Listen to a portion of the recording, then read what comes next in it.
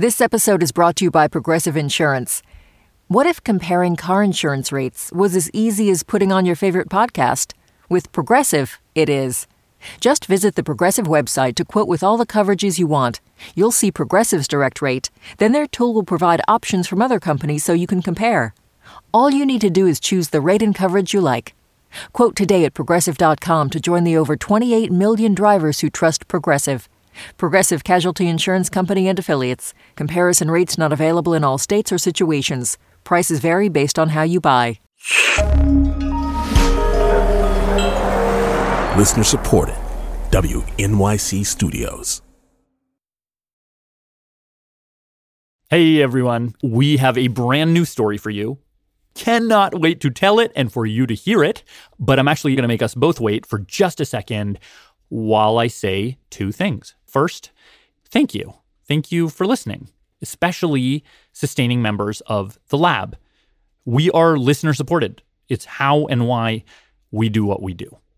That was thing the first. Okay, thing the second is if you want to join the lab, now is a really good time to do it. To sweeten the pot, if you join this month, you get a free Radiolab t-shirt. It'll make you look great, but also approachable. Anyway, to join and get that shirt, go to radiolab.org/join. That's radiolab.org/join. On to the show. Wait, you're listening? Okay. All right. Okay. All right. You're Listening to Radiolab.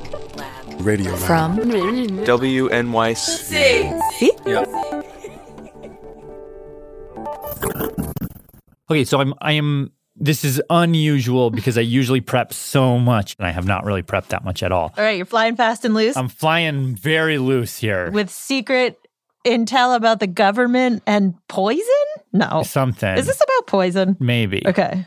Okay, let's just do the thing. All right. Hey, I'm Lulu Miller. I'm Latif Nasser. This is Radiolab. Okay, basically, I was just like nosing around and I found this article in a journal called Nature Machine Intelligence. Nature Machine Intelligence. Okay. And this is a few months ago. It was in March. I don't even know what I was looking for and I just found this paper. And it had this weird kind of boring title that I didn't understand, but I like started reading it. And the tone of it, there was something about the tone of it that was sort of breathless. Like, oh my God, we just discovered this thing and it's kind of scary. And we're not the only ones who are able to find this thing. We're not the only ones who are actually looking for this thing. And it felt like calamitous. And by the time I finished it, I was breathless. Like, I was like, oh my God, like, is this what I think it is? Because if it is, this thing is terrifying. Okay. What's the thing? Okay, so let me just start from the beginning. I was just trying to manufacture out of nothing a kind of open tease. No, I mean, I'm in. Okay, so here's what happened. So Okay. our scene begins with la la la la la la la la. You're muted. Oh, I'm muted. This guy named Sean. Hey! I'm muted. Duh. Okay, cool. All right. Okay. So Sean, I just I gotta say, when I read your paper, basically my jaw dropped and I wanted to hear you tell the story. Yeah, I'm happy to tell you how it came about. It took quite a long time to get out. Well, before we get there, if you don't mind my interrupting, let's actually rewind a little bit. Like, who are you? What is your company? What do you do? So my name's Sean Ekins. I'm the CEO of Collaborations Pharmaceuticals, and this is a company based in Raleigh, North Carolina. I founded it 2015, and we work on using computational approaches for doing drug discovery. Which basically means what they do is they use AI to discover new medicines. You're a medicine hunter and you do it through computers. Exactly, yes. So essentially what they do is they've built, like, using a lot of like open source technology, a lot of like open source like databases of drugs. They basically created this computer program that's kind of like a search engine. And so they call it Megasyn or Megasyn. How do you say it? Yeah, Megasyn. So it was a really quick name for megasynthesis. Oh, So, and sort of synthesizing drugs that exist with receptors in brains and Kind of. It's a little complicated. It's one of those strange things where, like, I don't use it. I have one of my employees that basically codes it and puts it all together. So that employee, Oh, sorry, let me take my mask off here. his name's Fabio. Oh. Okay. Fabio Urbina. Okay, Sean and Great Fabio. name. Sean and Fabio. I love it. So what they do is they typically work with rare diseases. Which aren't considered profitable. Big Pharma has ignored them. There's no drugs for them. So what they'll do is they'll take one of these diseases That, usually only a few hundred people have. and they'll be like, okay, we need a drug that will do a very specific thing in the body to stop this disease, to stop the person from getting sick. Right. So they'll tell Megacin, we need a drug that can do this very specific thing. And then they'll hit search, and Megacin will comb through all the available drugs that have been discovered, all the drugs that have been even evaluated, like this giant network of basically every drug that's ever been created. And if from that, Sean and Fabio can't find a good match, Well, we're kind of out of luck. That's the end of that. except it's not. Because Megacin can do this other thing. It can put together a drug, basically. So how this works is drugs are basically just made up of molecules. And the thing about molecules that work as drugs Is they have a certain molecular weight range. They have certain properties. they're distinct. You can look at them and say, okay, that's a drug, or, oh, that looks nothing drug-like. And so using all these public databases and just inputting all this information into Megacin about chemistry, molecular engineering. In a sense, we've tried to train it to make things that a chemist would make. And so with that knowledge, what they do is they take the rare disease and they say, okay, Megacin, in the infinity of molecules that could be drugs, that don't even exist yet, can you make something That might be active against our disease of interest. that could work here? So Fabio will enter all this stuff into Megacin, hit run, and within minutes, It'll spit out these brand new, never before seen molecules. molecules that look like drugs. And then Sean and Fabio can go through these molecules and say, okay, this is the one we want to do this thing we need it to do.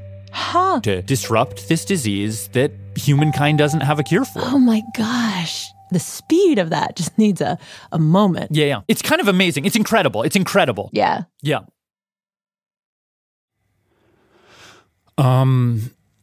Okay, so this is where things start to get dark.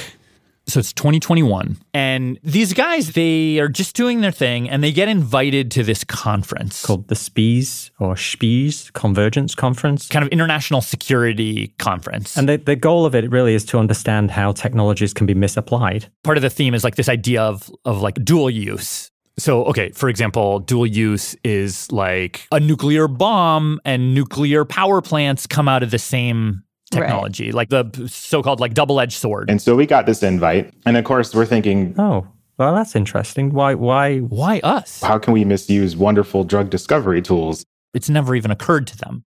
So The location was good. It was in Switzerland. they're kind of excited I was like, oh, the pictures look really good. about going on a free trip to Switzerland, as anybody would be. Jumped at the chance. In the end, it was a Zoom conference, which was a bit, not as exciting. But, Right. But they were like, okay, well, let's think of something. Like we could think of a way that we could, we got this invite. Like surely there's something we could do.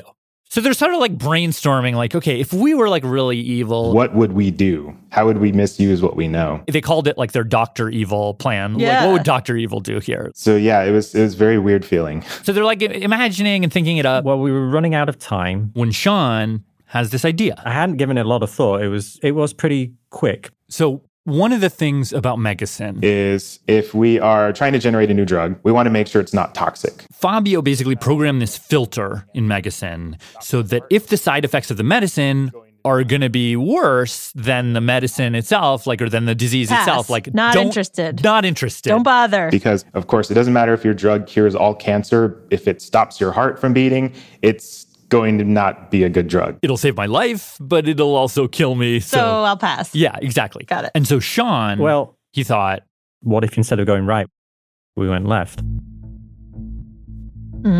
what if we flipped the filter? What if we did the exact opposite, Yeah. photo negative of that filter? Just spit out the deadlies. Yeah, Exactly. And so I was using a 2015 Mac. that night, Just did a couple of copy and paste changes. Typed a 1 where there was a 0 and a 0 where there was a 1. It was that simple. It was literally that simple. he hit run on Megasin. And then went home for the evening.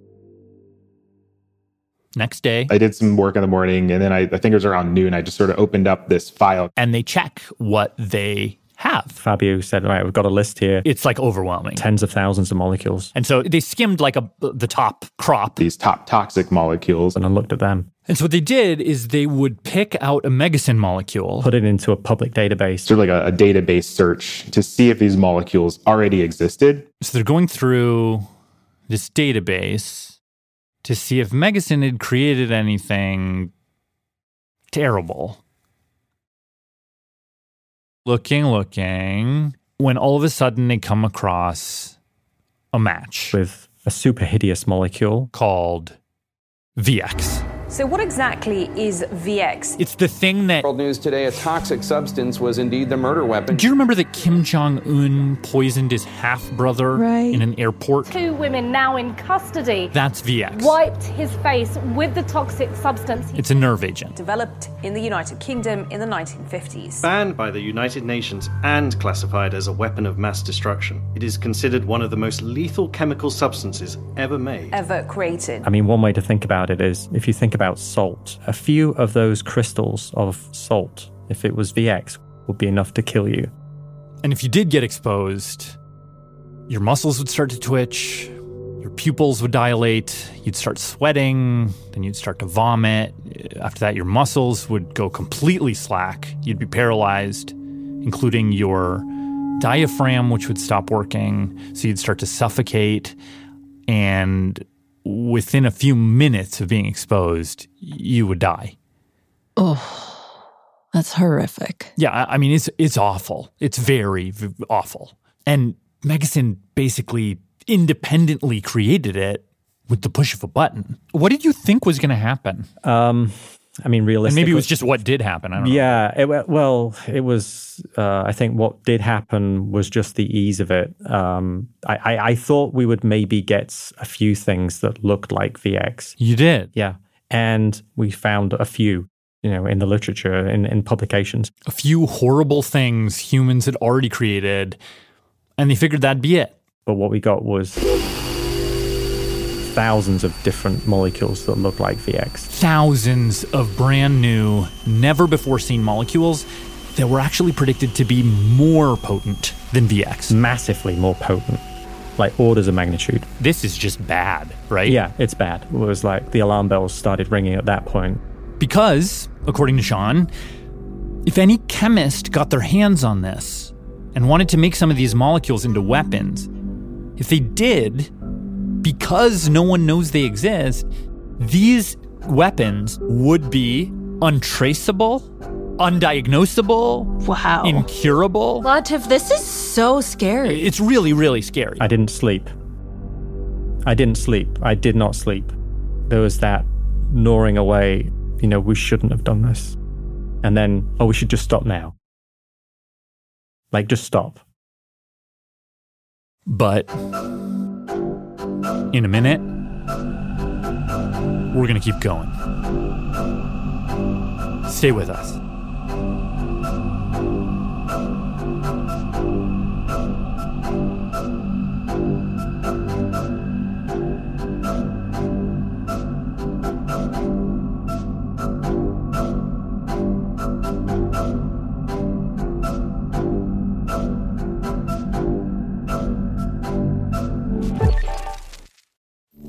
Radiolab is supported by Betterment. Let's talk about you and your money. You like your free time, you like to relax every now and then, you like to feel totally chill, but your money likes to work. And Betterment is the automated investing and savings app that makes your money hustle. While you're catching up on sleep, your money is up early, earning 11 times the national average in a high-yield cash account. Your money is a multitasker, diversified in expert-built portfolios of low-cost ETFs. And your money is optimized with automated tax-efficient strategies, just like the pros use. Your money is a total workhorse, so you don't have to be, because you've got Betterment, the automated investing and savings app that makes your money hustle. Visit Betterment.com to get started. Learn more about high-yield cash accounts at Betterment.com. Investing involves risk, performance not guaranteed. Cash reserve offered through Betterment LLC and Betterment Securities. Betterment is not a bank.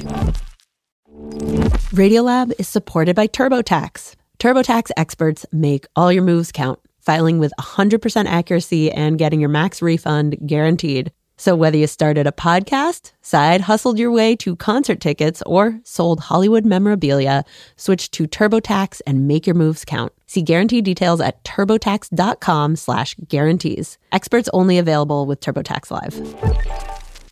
Hi, I'm Adam Grant, host of the podcast Rethinking, a show where I talk to some of today's greatest thinkers about the unconventional ways they see the world. On Rethinking, you'll get surprising insights from scientists, leaders, artists, and more. People like Reese Witherspoon, Malcolm Gladwell, and Yo-Yo Ma. Hear lessons to help you find success at work, build better relationships, and more. Find Rethinking wherever you get your podcasts. Lulu. Latif. Radiolab. So Sean and Fabio have opened Pandora's box of chemical weapons. Yeah, now we have this sort of file in our computer and all of a sudden holds all these warfare agents. Was there part of you that was just like, delete, delete, delete, and just pretend this never happened? Just unthink the thought experiment. That definitely crossed our mind. Yeah, we definitely had that sort of reaction to this. Like, I don't want to know any more. But then they figured, wait a second. Other people could do this. You do not need a PhD to do this. You just need some basic coding knowledge, a basic laptop, and then all the data is available online for free. This could be something people are already doing or have already done. You know, these tools are in the hands of people that there is no control of. You know, anyone could do this anywhere in the world. And so the two of them in this moment were faced with this dilemma of, now that you know what you know, what do you do? Do you tell people? Well, we have to make people aware of these potential uses of the technology and show people that, yes, these technologies can be misused. So maybe people could prepare for it, try to prevent it. Exactly. But at the same time, if you tell people... We could inspire instead of prevent. There may be people that would want to do this, see how far they could push it. What do you do? What do you do? What do you do? Ah! It's exactly the double-edged sword.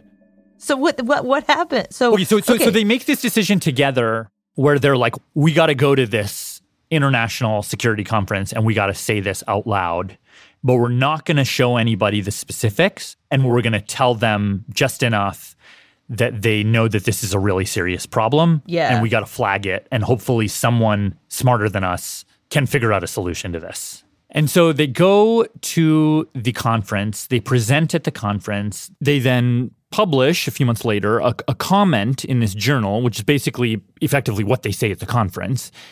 And it blows up. Well, maybe that's the wrong word to use, but like it goes everywhere. Wired, Scientific American. There was a thing on it in the Washington Post. There was a thing on it in The Economist. There was a thing on it in this thing. And a lot of people like me stumble upon this thing. There's a lot of like active discussion about it from not just chemical weapons people, but also AI people and people in the pharmaceutical industry and philosophers and, you know, weapons people and like all kinds of different people are like weighing in on it and thinking about this and like, what do you do here? So it's kind of, I think they got what they want, but they also like every night they're going to bed thinking like, tomorrow I could wake up and some horrible thing could happen and it could have been because of me. Lulu? Lulu? Are you there? Hello, Lulu? Oh my gosh. Sorry. I think my mic just conked out. I might need to just use my computer mic right now. Can you hear this? Yeah.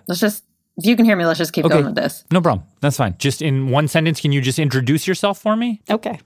So in the midst of reporting this story, I ended up talking to this expert. So my name is Sonia Benoit Graham Gormley. She teaches at George Mason University. In the biodefense program. And I study weapons of mass destruction, particularly biological weapons. And I found Sonia because, you know, I needed somebody else to talk to about this. I needed some kind of outside perspective. Because when I read Sean and Fabio's paper, I legitimately thought this was very, very terrifying. Yeah, that's the impression it gives. And my point is that the thought experiment is just a thought experiment. It just shows that it is possible to identify new molecules, but there's a long way between the idea and the production of an actual drug or an actual weapon. Like, if you're a chemist who's going to make something that just exists on paper, like, that takes a long time, a lot of investment, a lot of work, a lot of thought. And it's already hard enough to do it with chemicals that already exist. She said there's plenty of examples of scientists who try to transform them, who try to tweak them just a little bit to make them more harmful. And very often they failed. Because it's just super, super difficult. That's the point.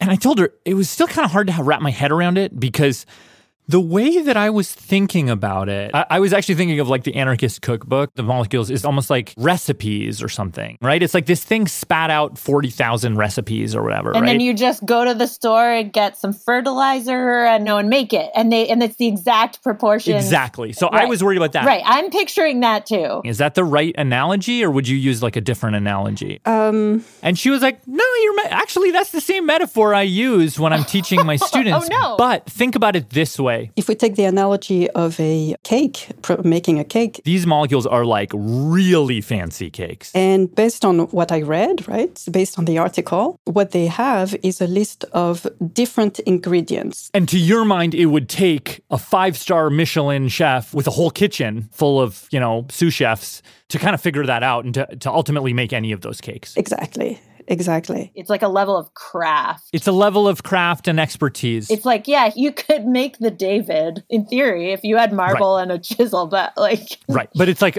I mean, to take a step back, I feel like your takeaway about this paper is that you have not lost any sleep over this paper.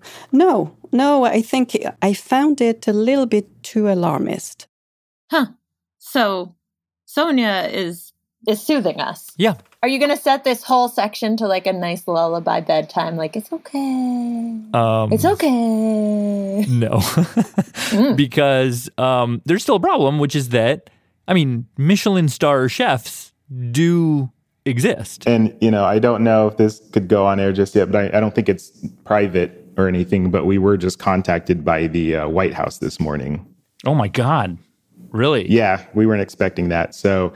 What did they say? So they want us to brief them on the paper, basically. Holy crap. And apparently it's causing a lot of buzz in the White House right now. Whoa. And so I actually followed up with Sean after our first interview about this very thing. So we ended up doing a Zoom call with folks from the Office of Science and Technology Policy and the National Security Council, which was very surreal. So this was just in March 2022. Sean, Fabio, and some of their team got on this Zoom call. With these folks in their office in the White House with the White House crest in the background. So they do this presentation for the White House folks. I think they were worried that we were, kind of crazy people and we were just going to let all of this information out there. But at the end of their presentation, there's like a Q&A and the White House folks are asking them questions. Is this information, sort of locked away somewhere? And it is. So yeah, one of the first things to do is put it in a file and encrypt it really heavily. And it's on a computer that is not connected to the internet. It's air-gapped. Fabio has it on his machine, locked away, encrypted. But as the White House staff kept asking questions,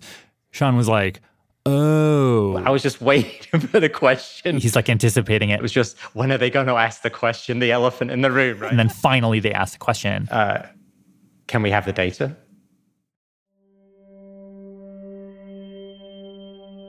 And it's like another one of these moments where Sean has to decide, maybe the government should know about this so they can anticipate it, try to regulate it. But on the other hand, now you're actually handing over the list to one of the most powerful governments in the world. Like if anybody has access to Michelin star chefs, here they are.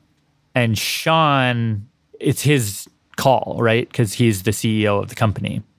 And Sean says, no. No. And to me, I was like, oh my God, how would you even? And how did they respond? Well, the reaction was basically, I think it was like, okay. I mean, it was pretty, all right, well, you just have to accept that. And what's your rationale for saying, why not share it with them? I just didn't feel that I wanted to hand it over to them.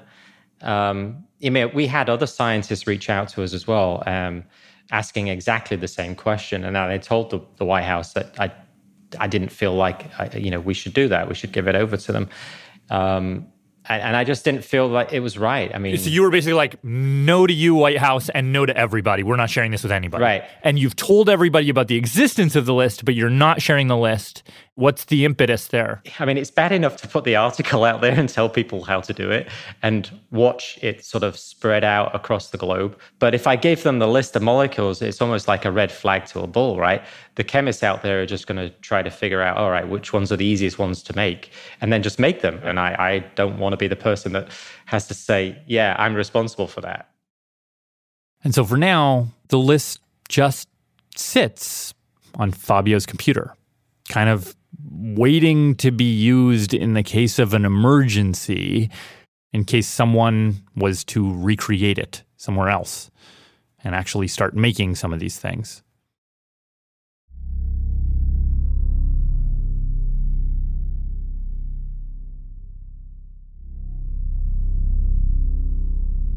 Reporting this story, I talked to a lot of people, AI experts, weapons experts, that kind of thing. And also, like, from my own expertise studying the history of science, this is a thing that just happens where something gets created and someone finds a way to use it for the opposite purpose, right? That's the story of the nuclear bomb and nuclear power. It's the story, and this is one we've actually done on the show before, of the nitrogen fixing process that can give you fertilizer to feed billions, or, gunpowder and explosives. This kind of thing just happens over and over and over in history. But I think the thing that struck me about what Sean and Fabio were doing is how, when it came to change this machine from making drugs that would help people, it's just how easy it was. I just did a couple of copy and paste changes. Flip it. Type the 1 where there was a 0 and a 0 where there was a 1. It was that simple. It was literally that simple. Like, the line between this thing doing good and this thing doing bad felt so thin. And it was in thinking about this that I reached out to an old friend of mine, a guy named Yan Liu. He studies ancient Chinese medicine. He now works at the University at Buffalo. And I called him because he always would tell me this thing, that when it comes to drugs, there's no clear boundary between what is poison and what is medicine. That an individual drug can be good or bad for you. It could go either way. It is the matter of the dose that make a difference. That it's all about the dosage, or also about the intent of the person giving it to you, or about the body of the person who's taking it. It's more about the context than it is about the drug itself. Exactly. And I showed him Sean and Fabio's paper, and he was like, oh, this feels like a toxicology paper. This separation between pharmacology and toxicology, we have a long tradition, especially in the West. It's a sense of separation between what is good and what is bad. But he's like, pharmacologists and toxicologists are studying the same molecules, but it's like, we just want them to be separate. Exactly. But every substance has the potential to either heal or to kill. And that's what I keep thinking about the story, is that there's no real line here. Everything is capable of everything, and it's just a matter of how we choose to use it. Yeah. It's like the idea that there is a line or that you could ever stay on one side of the line is, I don't know what, the myth, the blind spot? Yeah, it's a bitter pill to swallow. But it is also apparently a sweet pill. Right, a spoonful of sugar to help the medicine go down. Opposite side of the bitter is sweet. They're like, it's a bitter pill, but it's a sweet pill at the right dosage or something. But maybe like the kind of fact that most of us are not Michelangelos or great chefs, like that alone, it's the sadness in terms of like curing diseases, but maybe it's the comfort. Yeah, I don't know if that's my silver lining takeaway. It's like, no, we're too dumb to make chemical weapons. That's kind of that's actually just sifting through all of this is like, I think I will be able to sleep a little better at night by thinking about the fact that most of us are not Michelangelos. The Michelangelos of chemical weapons, yeah. Yeah. But even sculpting, like there are a lot of people who are like woodworkers or carpenters or but there's like no one who's Michelangelo. That's what I like. But then you just need a 3D printer to just, I think it's like why I'm settling on Michelangelo is like, because I kind of still don't think a 3D printer could do it. Could print the David? Yeah. And because I'm like... Aren't there like, if you go to any museum gift shop, like you'll find... Yeah, but they're not. They're not. How different are they, though? The keychain Davids? They are different. I don't think they're that different, though. I think it's really different. I don't think it's that different. Well, you don't get how the lights. But the average person. It's like that ineffable artistry, human hand.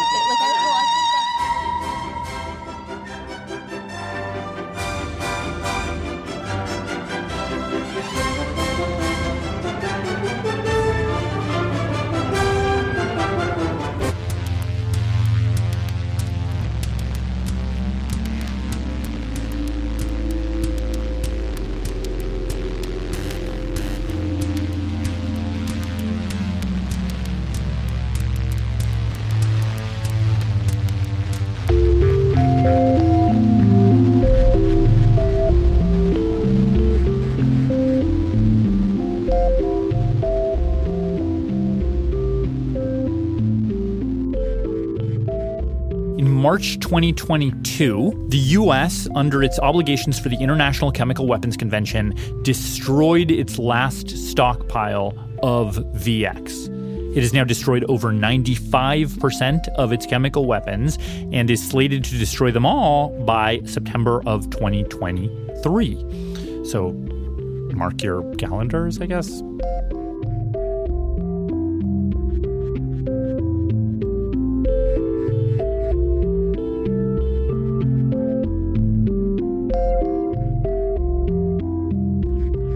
This episode was reported by me, Latif Nasser. It was produced by the ever non-toxic Matthew Kilty, with production help from actual pastry chef Rachel Cusick.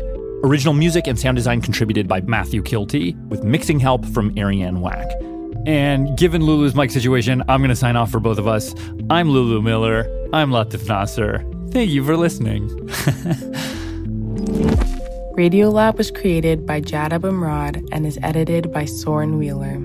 Lulu Miller and Latif Nasser are our co-hosts. Susie Lechtenberg is our executive producer. Dylan Keefe is our director of sound design.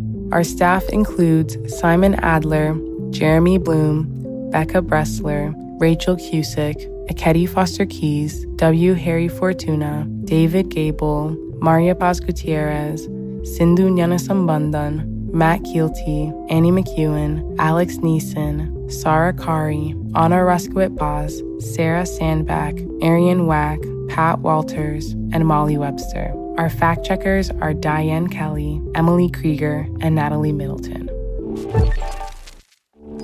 Hi, this is Susanna calling from Washington, D.C. Leadership support for Radiolab science programming is provided by the Gordon and Betty Moore Foundation, Science Sandbox, a Simons Foundation initiative, and the John Templeton Foundation. Foundational support for Radiolab was provided by the Alfred P. Sloan Foundation.